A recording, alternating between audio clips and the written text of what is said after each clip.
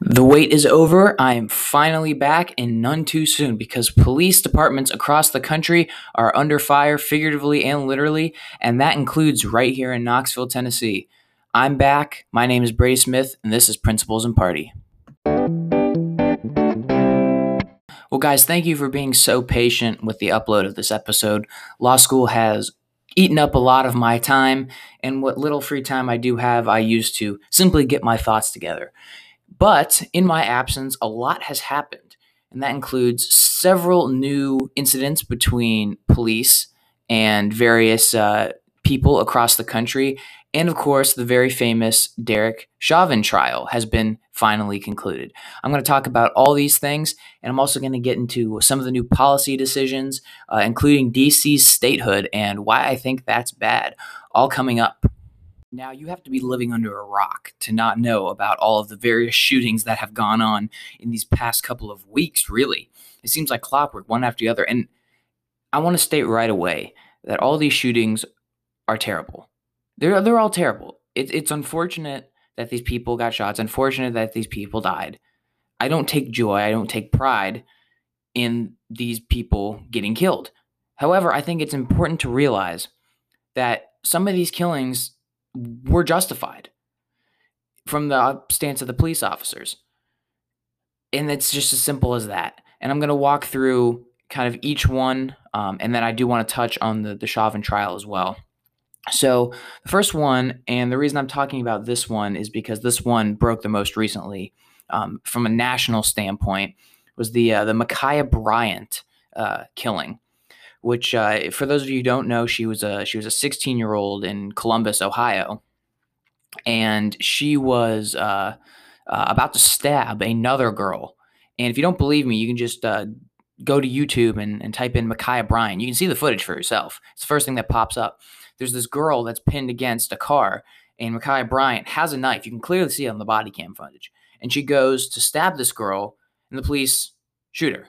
Now, I want to note it that a lot of people are, and frankly, a lot of ignorant people, in my opinion, are talking about how, oh, well, the police officer should have done this. They should have shot in the air. They should have talked her down or anything like that. And I would just like to point out that you all can go and see this video for yourself if you don't believe me. From the time that the police pull up to the time that shots are fired, is about 9 seconds. So the police get out and they talk with her for like 9 seconds. She's in mid-lunge for this knife, and they shoot her. Now tell me, who in 9 seconds can talk down a child? Can talk down anyone? Because frankly, if someone can talk down someone in 9 seconds, then they are the world's greatest psychologist, and they have reached Sigmund Freud levels of psychology proportions. It's just not possible. Yet I don't understand how all these people in the media, how all these BLM protesters are upset with this. This is a black woman about to stab another black woman, and the police are doing their jobs and protecting and serving. In their title, protect and serve. This is probably the most clear-cut definition of protect that I can think of. You have a person in mid-stab of another person, and they save that person by shooting the knife-wielding person. I don't understand how this is of any controversy, other than the fact that there are people who want to use this for political purposes because they want to use the police and use the American system as a whole as bad. So they want to say that America is systemically racist, and they're using the police departments to do that. And this cannot be more evident than the Chauvin verdict outcome.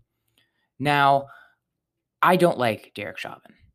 I think he was a garbage police officer. However, and I watched a lot of this trial, not once the prosecution made no argument, no alleged anything that the killing was a racist killing. But yet that's what everyone takes away from it. Everyone takes away that Chauvin killed George Floyd because Chauvin was a racist. That was never brought up in trial, not once.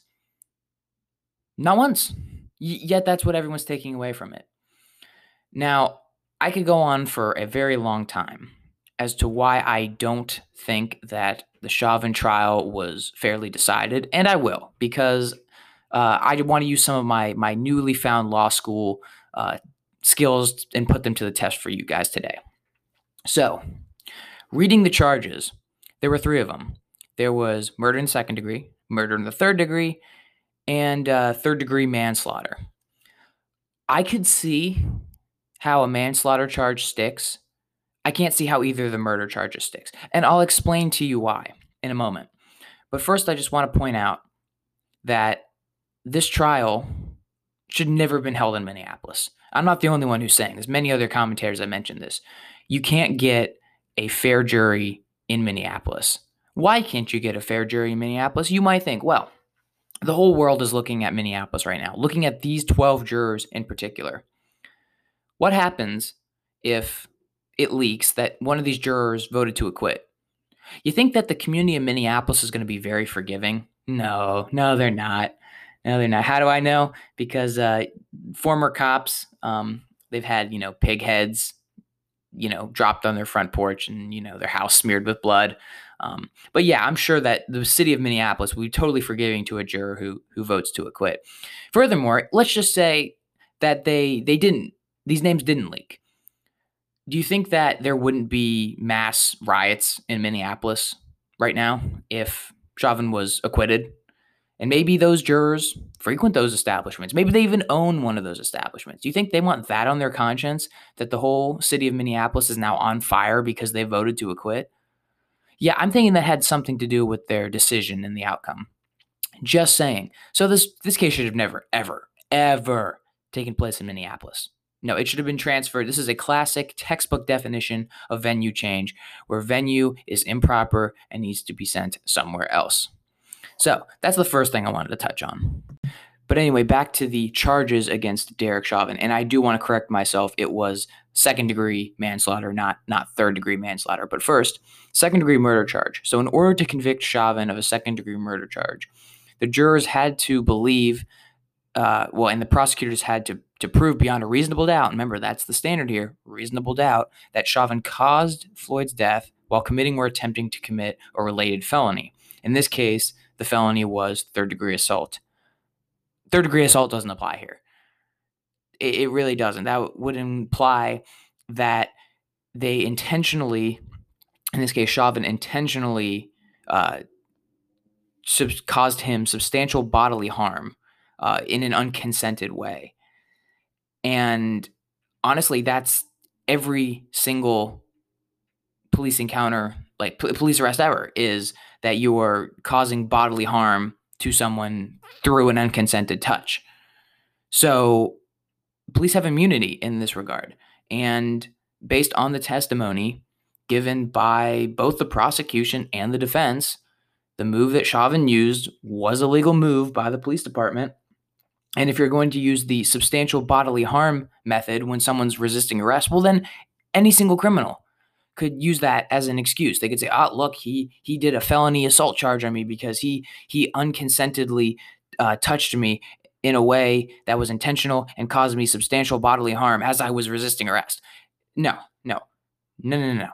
3rd degree assault does not apply here. And if 3rd degree assault does not apply here, then 2nd degree murder does not apply here. So that's why I don't think that one applies.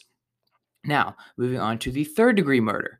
To convict someone of 3rd degree murder, the jury has to believe and the prosecution must prove beyond a reasonable doubt. Again, that's the standard, not preponderance of the evidence, which means more likely than not. It has to be beyond a reasonable doubt that Chauvin caused Floyd's death during an act that was eminently dangerous to others and with a depraved mind. So there are 2 things wrong with this. Proving a depraved mind is almost impossible to do. Usually to prove a depraved mind, there has to be either a smoking gun, meaning something that specifically says, hey, look, I have a depraved mind, or you have to have a vast amount of external professional opinions on such a matter. It's very, very hard to prove and was not proven at trial because they didn't really talk about depraved mind. Also, the second thing is that it says eminently dangerous to others, not other, meaning plural, meaning there has to be more than one. An example of this would be like if I took a gun and I went down to Market Square in Knoxville and I just shot randomly into the crowd. That's a danger to others because there's a lot of people there. It doesn't matter that I didn't intend to hit any single one of them. It's the fact that I'm doing it that I'm eminently dangerous to others, not others. So for that reason, third degree murder, in my opinion, doesn't apply. And I don't see how that's possible. So second degree manslaughter, though, this one, in my opinion, is more believable. Would I have convicted him of it? I don't know, but I think a jury could reasonably come to the conclusion that this is possible. So to convict Chauvin of a second degree manslaughter, the jurors had to be convinced beyond reasonable doubt, again, that's still the standard in all criminal trials, that Chauvin caused Floyd's death by culpable negligence, meaning that he created an unreasonable risk and consciously took a chance of causing death or great bodily harm. And this one, I can understand. I don't think I need to explain it too much because a lot of people have already seen the video. A lot of people have made their own opinions. But culpable negligence is definitely applicable in this case. So, yes, I'll let that one stand. But the other two charges, I don't see how those could possibly be applicable in this case, except for the fact that maybe the jury had some pressure. But that's not up to me. The defense still has the chance of appeal, and we'll see how the appellate process goes. If the judge thinks that the jury was possibly compromised, then they will grant an appeal. And if not, then it's possible that all 12 jurors legitimately thought that all three charges were applicable. And if they legitimately thought all three charges were applicable to Chauvin, then so be it. It's justice, it's ultimately up to the jury to decide these things. And if they saw without a reasonable doubt that all three apply, then so be it.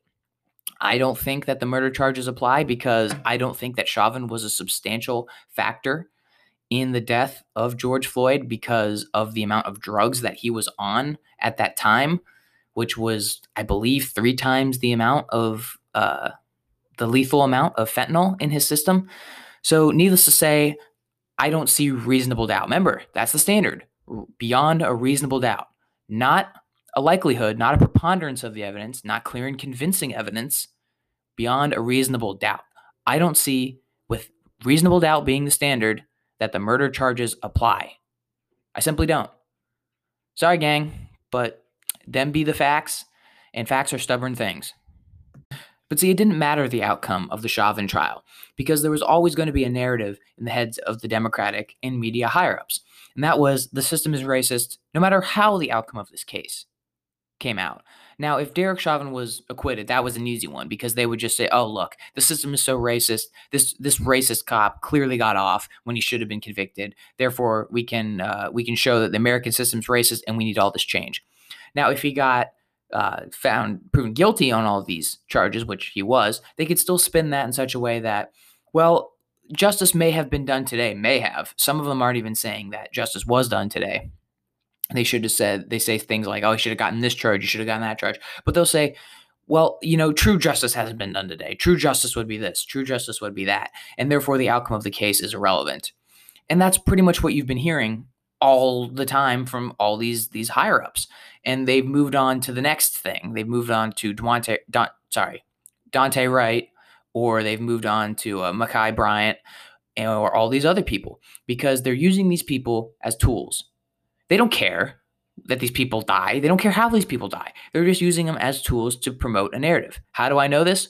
Well, there's a lot of murders in Chicago. I don't know the exact number on the top of my head, but there's a lot of murders in Chicago. There's a lot of murders in Baltimore. There's a lot of murders in Los Angeles.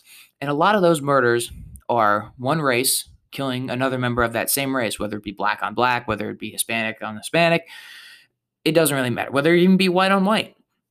A lot of murders occur in these big cities. And I'll get to Baltimore later because, I got a lot to talk about Baltimore. But a lot of these killings are one race on another race. Do you ever hear the media talking about that? I don't. If a black person kills another black person, I never hear about that on the news. It's only ever if a white police officer kills a minority person. That's the only time you hear that. Why is that the only time you hear that? Because that's the only way that the media can get their narrative across. See, they use the police as representations of the American system. They don't like the American system. They want control. The general notion of the American system is you can do what you want. You have freedoms, you have liberties, you can do this, you can do that. The Democratic narrative is no, no, no, no. No, you need control in this area of your life. You need control in that area of your life. You need control in all these areas of your life. So the general notion of the American system and the Democratic dream for America clash. So they use the police force as a representation of that system, which they don't like. So why do they do it only when minorities get shot? Is because they're trying to hold on to their minority voter base. They're trying to appeal to their voter base, saying, oh, look, this system is bad and this system hurts you, so you should vote with us because we will help make a better system. That's the only time they care. It's so bad. Oh, my goodness. There's so many shootings in places like Chicago and places like Baltimore. It's gotten so bad that Family Guy made a joke about this in one of their episodes. In one of the episodes, they had the son of Cleveland Brown. Cleveland Brown is a major character in the show. He's a black character in the show.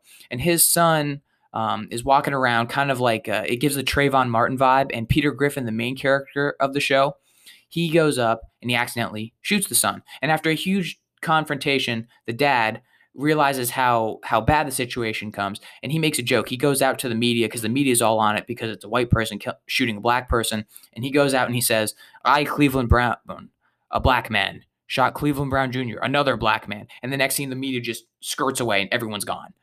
And Peter's like, wait a minute, what happened? And Cleveland says, you want to make the media disappear? Just mention black on black crime. It's as simple as that. When it's a black person killing another black person, the media don't care because it doesn't promote their narrative. And that's all they care about is promoting their narrative. So when every time you hear about a George Floyd or Daunte Wright,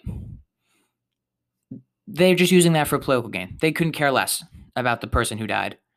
And to show you just what I mean, there are some instances where we see police with black people that I personally have said, whoa, that's not right. So one of them was Michael Scott in South Carolina. Anyone remember him? No. I wonder why. Well, it's because everyone pretty clearly realized that this was an unjustified shooting. So what happened in that case was there's a camera footage on this where Michael Scott's being arrested in South Carolina. He gets up and he runs away, which is a bad idea in general, but he runs away after being put on the trunk of the car and handcuffed. He starts running away, and the police officer immediately takes out his gun and shoots him. And everyone, rightfully so, said, whoa, well, that's clearly an overreaction. That should not have been your first go-to. The man was handcuffed. He was running away. You shouldn't have taken out your gun and shot him like that.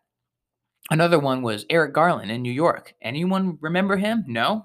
Because his story doesn't fit the media narrative. Where he was selling Lucy's, for those of you who don't know, Lucy's are singular cigarettes on the street. Wasn't supposed to do that. So the police come up, talk with him. They get into an altercation, and the police uses an illegal, not illegal, an illegal move on Eric Garland to take him down, to which he chokes and dies. Anyone talking about him? No. Why? Because everyone agreed that was bad. That was a bad killing, that the cop was in the wrong. But see, when the cop is clearly in the wrong and everyone agrees, that doesn't help the Democratic narrative, because the goal is that the police are supposed to be racist and that the American system doesn't acknowledge their racism. So when everyone comes out and says the cop was in the wrong, well, there's really nothing to argue there because everyone agrees. And the whole point of the Democratic narrative is to say that, oh, look, the police are racist and the American system promotes their racism.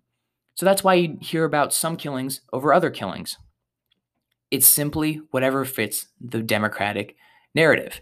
You remember, I'm probably going to butcher his name, Ahmaud Arbery, Georgia, where these two guys came up to Arbery while he was exploring a construction site, which, by the way, not a crime.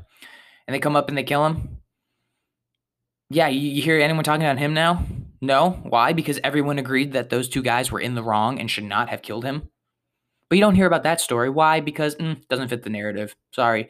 So anytime that these politicians in Washington that express so much sympathy and empathy and demand justice for the people, yeah, they're full of it. They're lying to you because they want a narrative and they're going to get it however they can. And if they can do it on tops of the bodies of George Floyd, Daunte Wright, Ma'Khia Bryant, and various others, they're going to do it.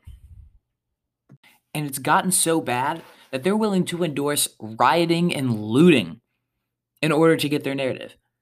That is a horrible, horrible idea. Okay? The First Amendment allows you to protest, but it doesn't allow you to riot. And I'm sorry, but I don't care how tough your life was. I know a lot of people who've had some pretty crummy lives, and they don't go and loot the local Walmart. All right?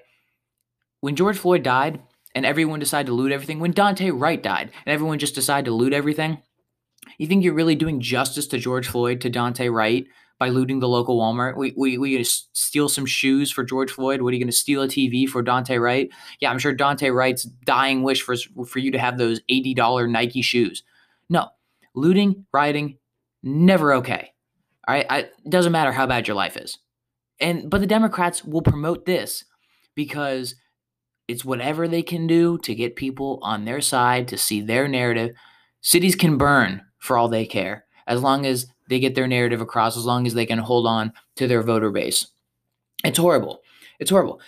And all of last summer in 2020, Democrats were blaming Donald Trump for this because he was the easiest thing to blame since sliced cheese. He was so easy to blame. And now it's kind of funny watching them kind of walk that back, how in last year they're like, it's all Donald Trump's fault. It's all his fault that these killings are happening. It's all his fault that these riots are happening, even though it was Democrats who were in charge of the local police forces that refused to do nothing. And now it's funny watching them kind of walk that back, because now that Joe Biden's president, they have to pretend like they can't use the same standard, because, if it was all the president's fault that these riots and killings happen, then it would be Joe Biden's fault, and they can't have that. So it's kind of funny seeing them walk that back after like entire summer of burning. Like when the Minneapolis DA and mayor come out and say they're going to not allow any looting or rioting after an entire summer of allowing looting and rioting. I find that kind of humorous. It doesn't help anyone. Rioting and looting doesn't help anyone. And what you're going to see as a result is you're going to see a lot of these people leave. You're going to see a Detroit and all of these cities that allow rioting and looting. You're going to see police officers quit because they can't do their jobs without getting scrutiny or harassment or both. So they're going to quit. That's going to cause an increase of crime, and it already has in major cities. What has happened is these cities have stopped enforcing certain crimes, Baltimore being one of them, and crime has spiked dramatically. And then on top of that, every time the police try to enforce crime, they get a news coverage on how they're racist and how evil, and then the entire mob comes after them, and they can't do their job. You think police officers are going to want to sign up? You think people are going to stay on the force for that? No, they're not going to stay on the force for that. They're going to quit.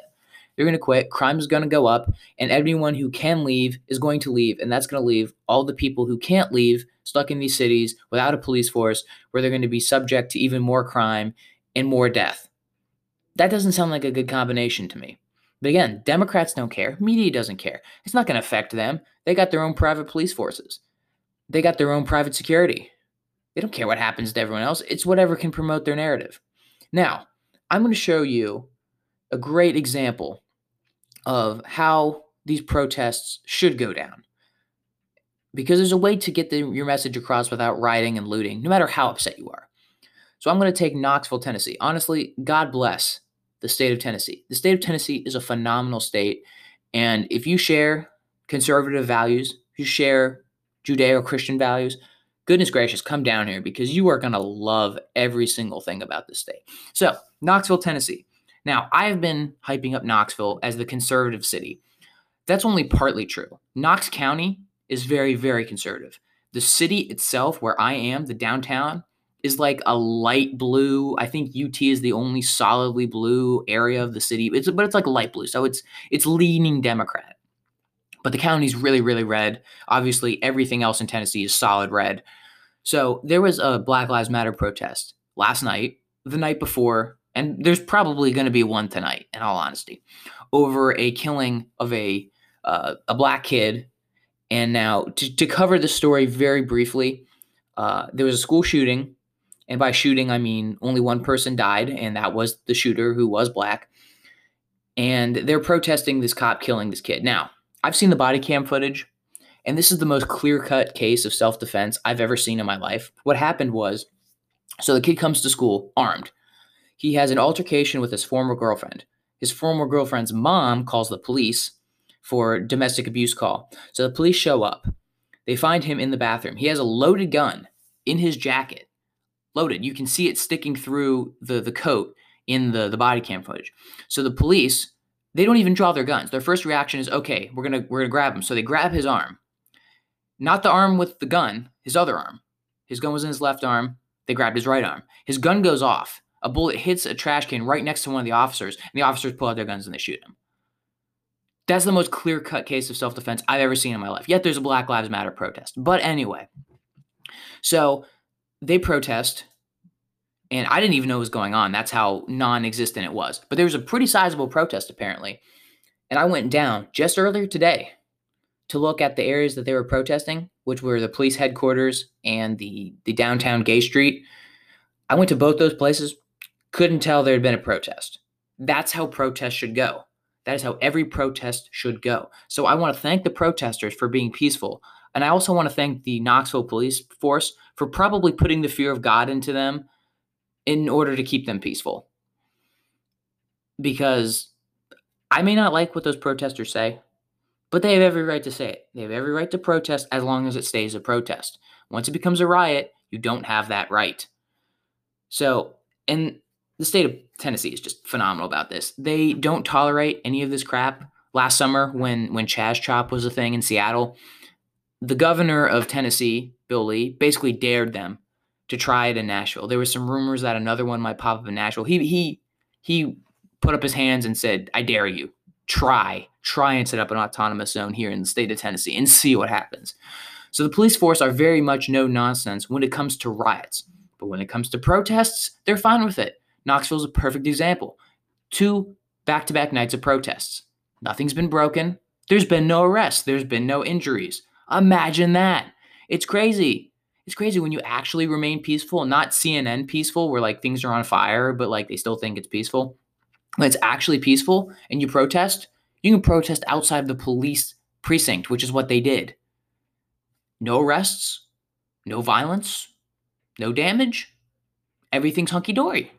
That's awesome. And then compare that to Minneapolis, where everything's on fire. Some businesses have been looted twice, once for George Floyd, once for Daunte Wright. Everyone's wanting to leave these areas because crime is spiking. There's no police. Everything's getting burned to the ground. And then look at Tennessee. Everyone's flocking to Tennessee because they actually believe in law and order in this state. And it's phenomenal. And it's just a clear contrast of conservative and liberal values. The Democratic values are okay with looting and burning as long as they get what they want, and the Republicans aren't.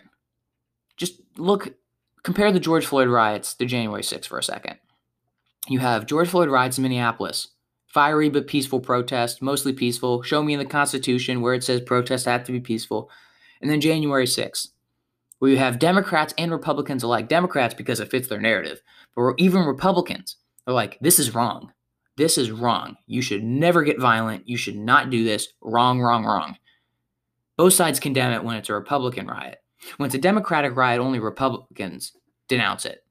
It shows you the stark contrast between the two values. And honestly, it's why I can't be a Democrat, because they're so hypocritical. They don't even believe their own policies. They're so hypocritical. And that's one of my main reasons. But don't worry, it gets even worse. Because if it wasn't bad enough to endorse rioting and to endorse looting, no, now you can't prosecute certain crimes because a disproportionate amount of minorities commit those crimes.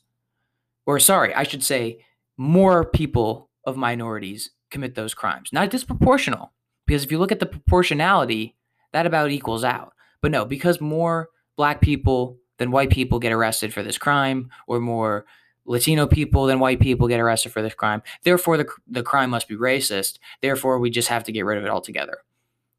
And this is a horrible, horrible, horrible, horrible idea. You want to talk about a way that'll get people to flee the cities faster than they already are?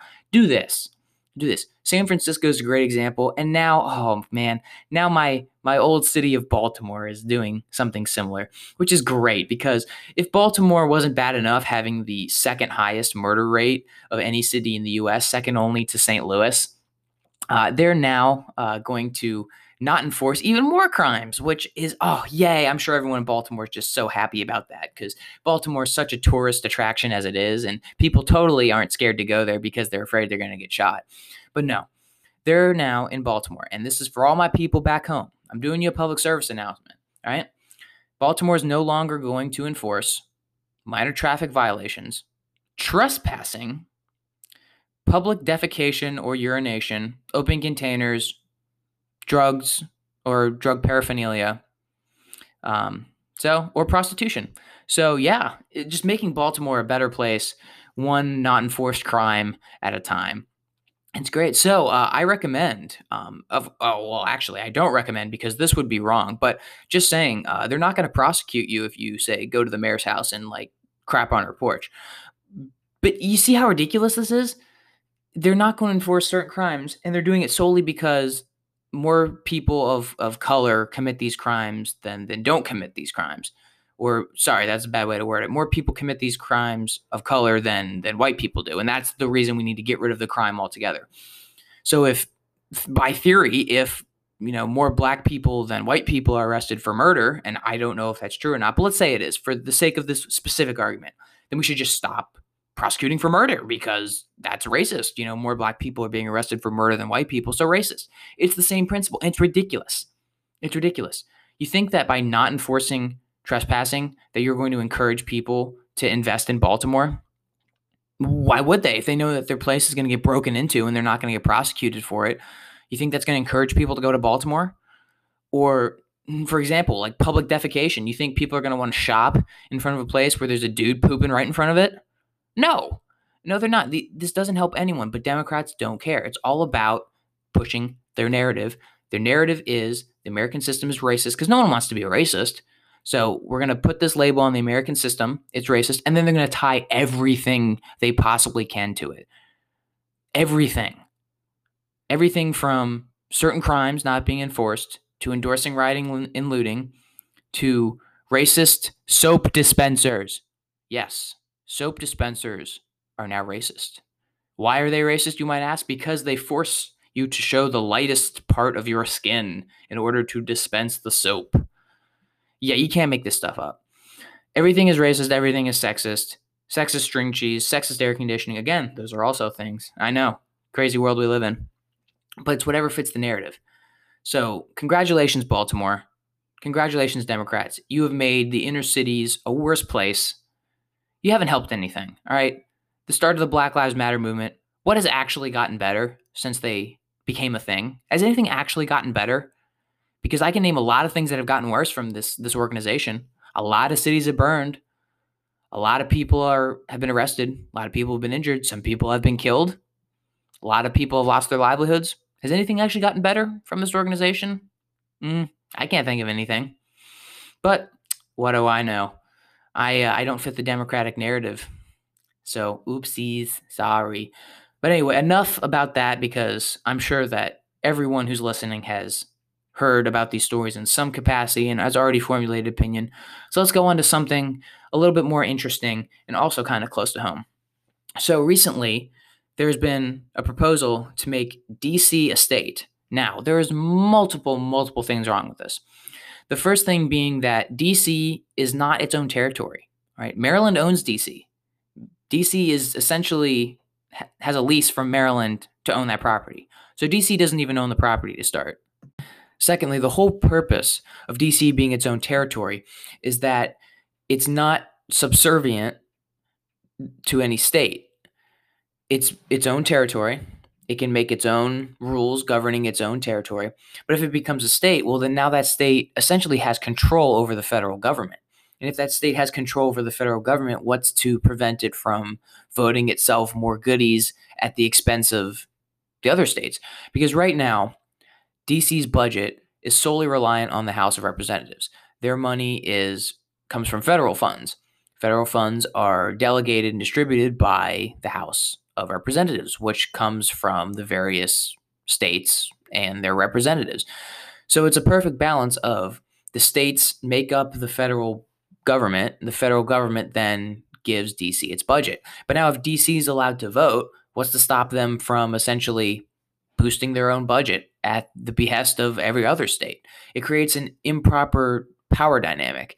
And let's be frank, the real reason that Democrats are pushing this bill is not because they want equal rights for DC, whatever that means. DC already has fully equal rights. They vote, They count in the electoral college, but no, that's not what they want. They don't actually care about that. They just want the extra senators, because when someone becomes a state, they get 2 senators and a representative, but what they care about is the 2 senators. They're trying to use this as a cheap grab in order to get more senators, because they know they can't win through the actual states because the actual states don't like them. So what's the next best thing?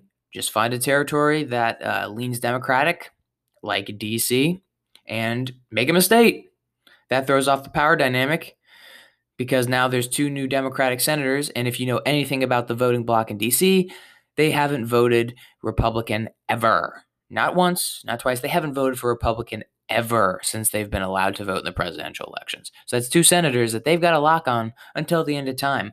So every time you hear these Democrats saying that, oh, it's racism or it's unjust that DC is not a statehood, first of all, you guys chose to live there, all right? All the residents of DC, if you guys really want to vote, it ain't that far a walk to Maryland. It ain't that far a walk to Virginia. All right, you don't have to live in D.C. You choose to live in D.C. And you get a pretty darn good say for a territory that isn't actually a state. Like, don't get enough representation. The seat of the federal government is literally in your backyard. And you're claiming you don't get representation because you don't have 2 senators. Yeah, my foot. Okay. So if DC really wants their statehood, they should start getting their act together, because right now their crime rate is really, really, really bad, and it just keeps going up. They have a 30% increase in homicides compared to last year, and an additional spike in murders. And there's also an alarming surge in carjackings. And there was that Uber Eats driver who got attacked, but no one's talking about that because the attackers were black. So we're not going to talk about that. So if the District of Columbia actually wants their statehood, maybe they should get their act together and actually start performing like basic governmental duties, like protecting their residents against criminals. And I can't take credit for that. I will thank Steve Scalise for arguing that, the representative from Louisiana. So if DC actually wants their statehood, they should start acting like a state, and not like a subservient little baby who relies on Big Daddy to do everything for him. So DC should not be a state. Again, you don't want the federal government being subservient to a state, because if the federal government is subservient to a state, then they will vote themselves really whatever they want. Not to mention, it will throw off the power dynamic and will be used as a way to cram through a bunch of legislation that the Democrats want, but the American people don't. And the last topic I want to discuss for today is COVID-19. Guys, we are nearing the end. Restrictions are going down. Well, depending on what state you live in, restrictions are going down. Cases are going down. Deaths are going down. We're nearing the end. It's great. It's great. It's great. And it's funny because this COVID-19 pandemic, looking back on it, has been a great example of the contrast between Republicans and Democrats.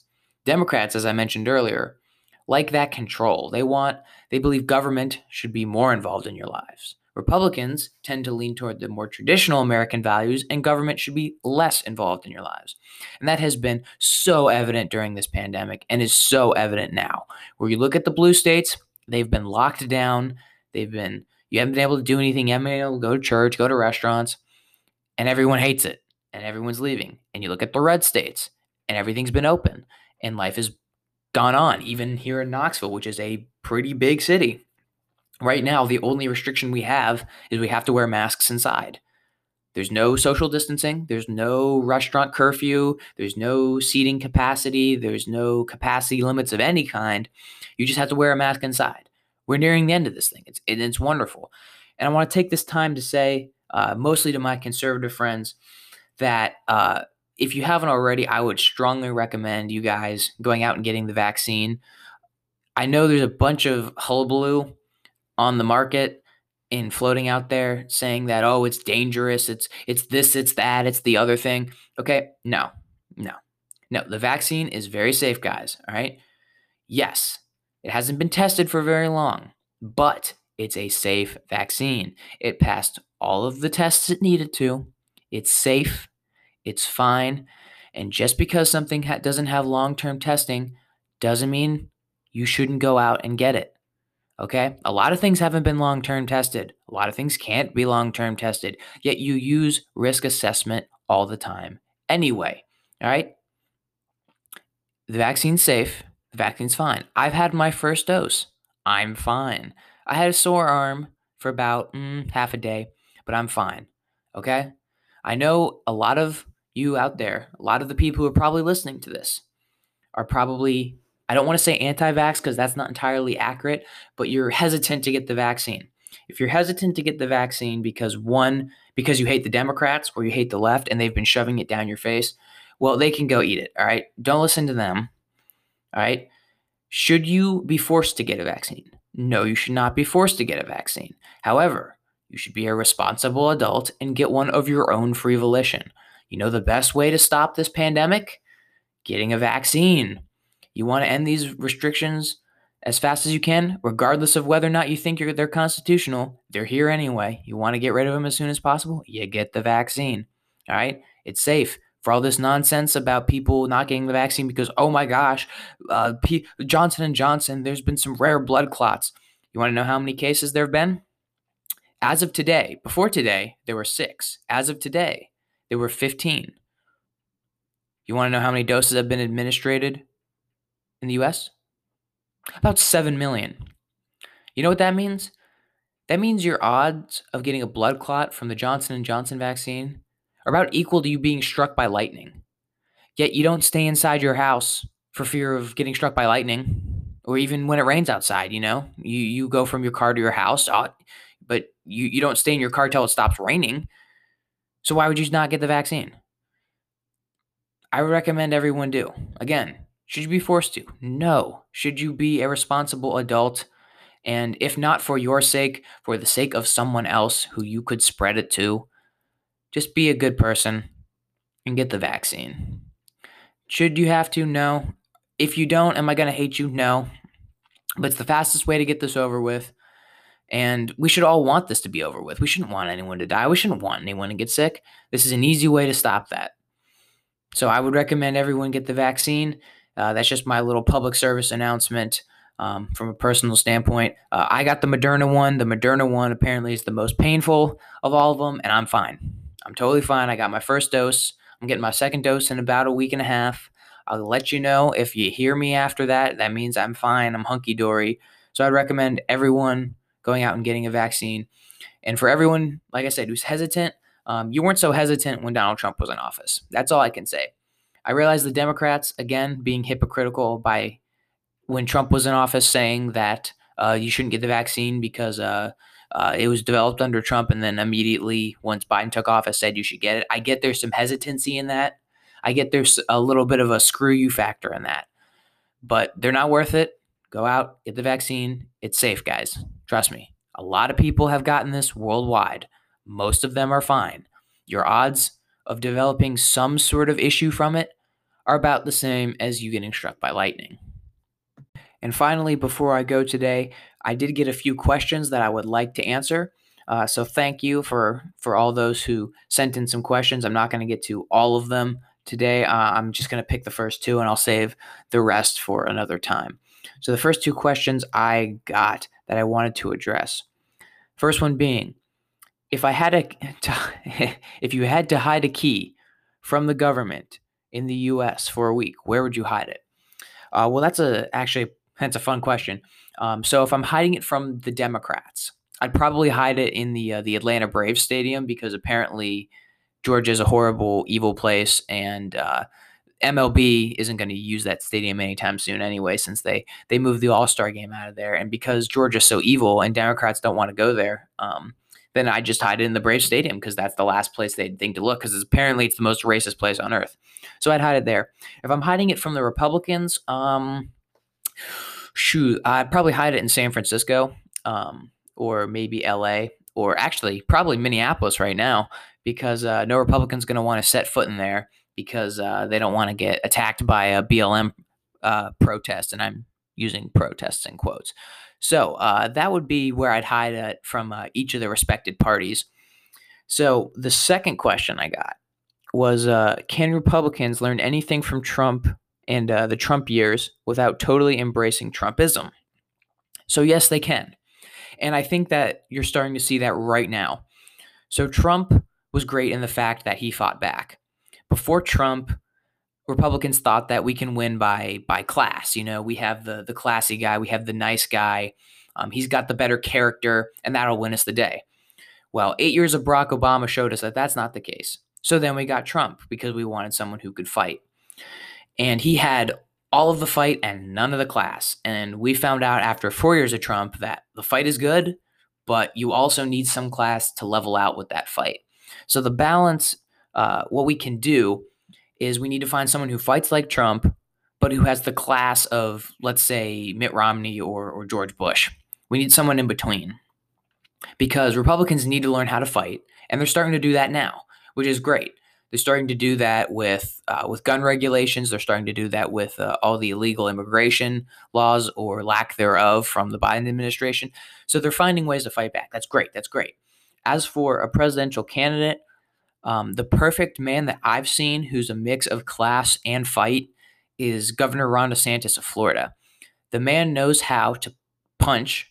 The man knows how to deflect punches coming at him, and the man can do it in a way without completely demeaning the other person. He does it with an element of class, which is why Democrats and the media are going after him hard and have been for the past year because they're trying to knock him out early for 2024.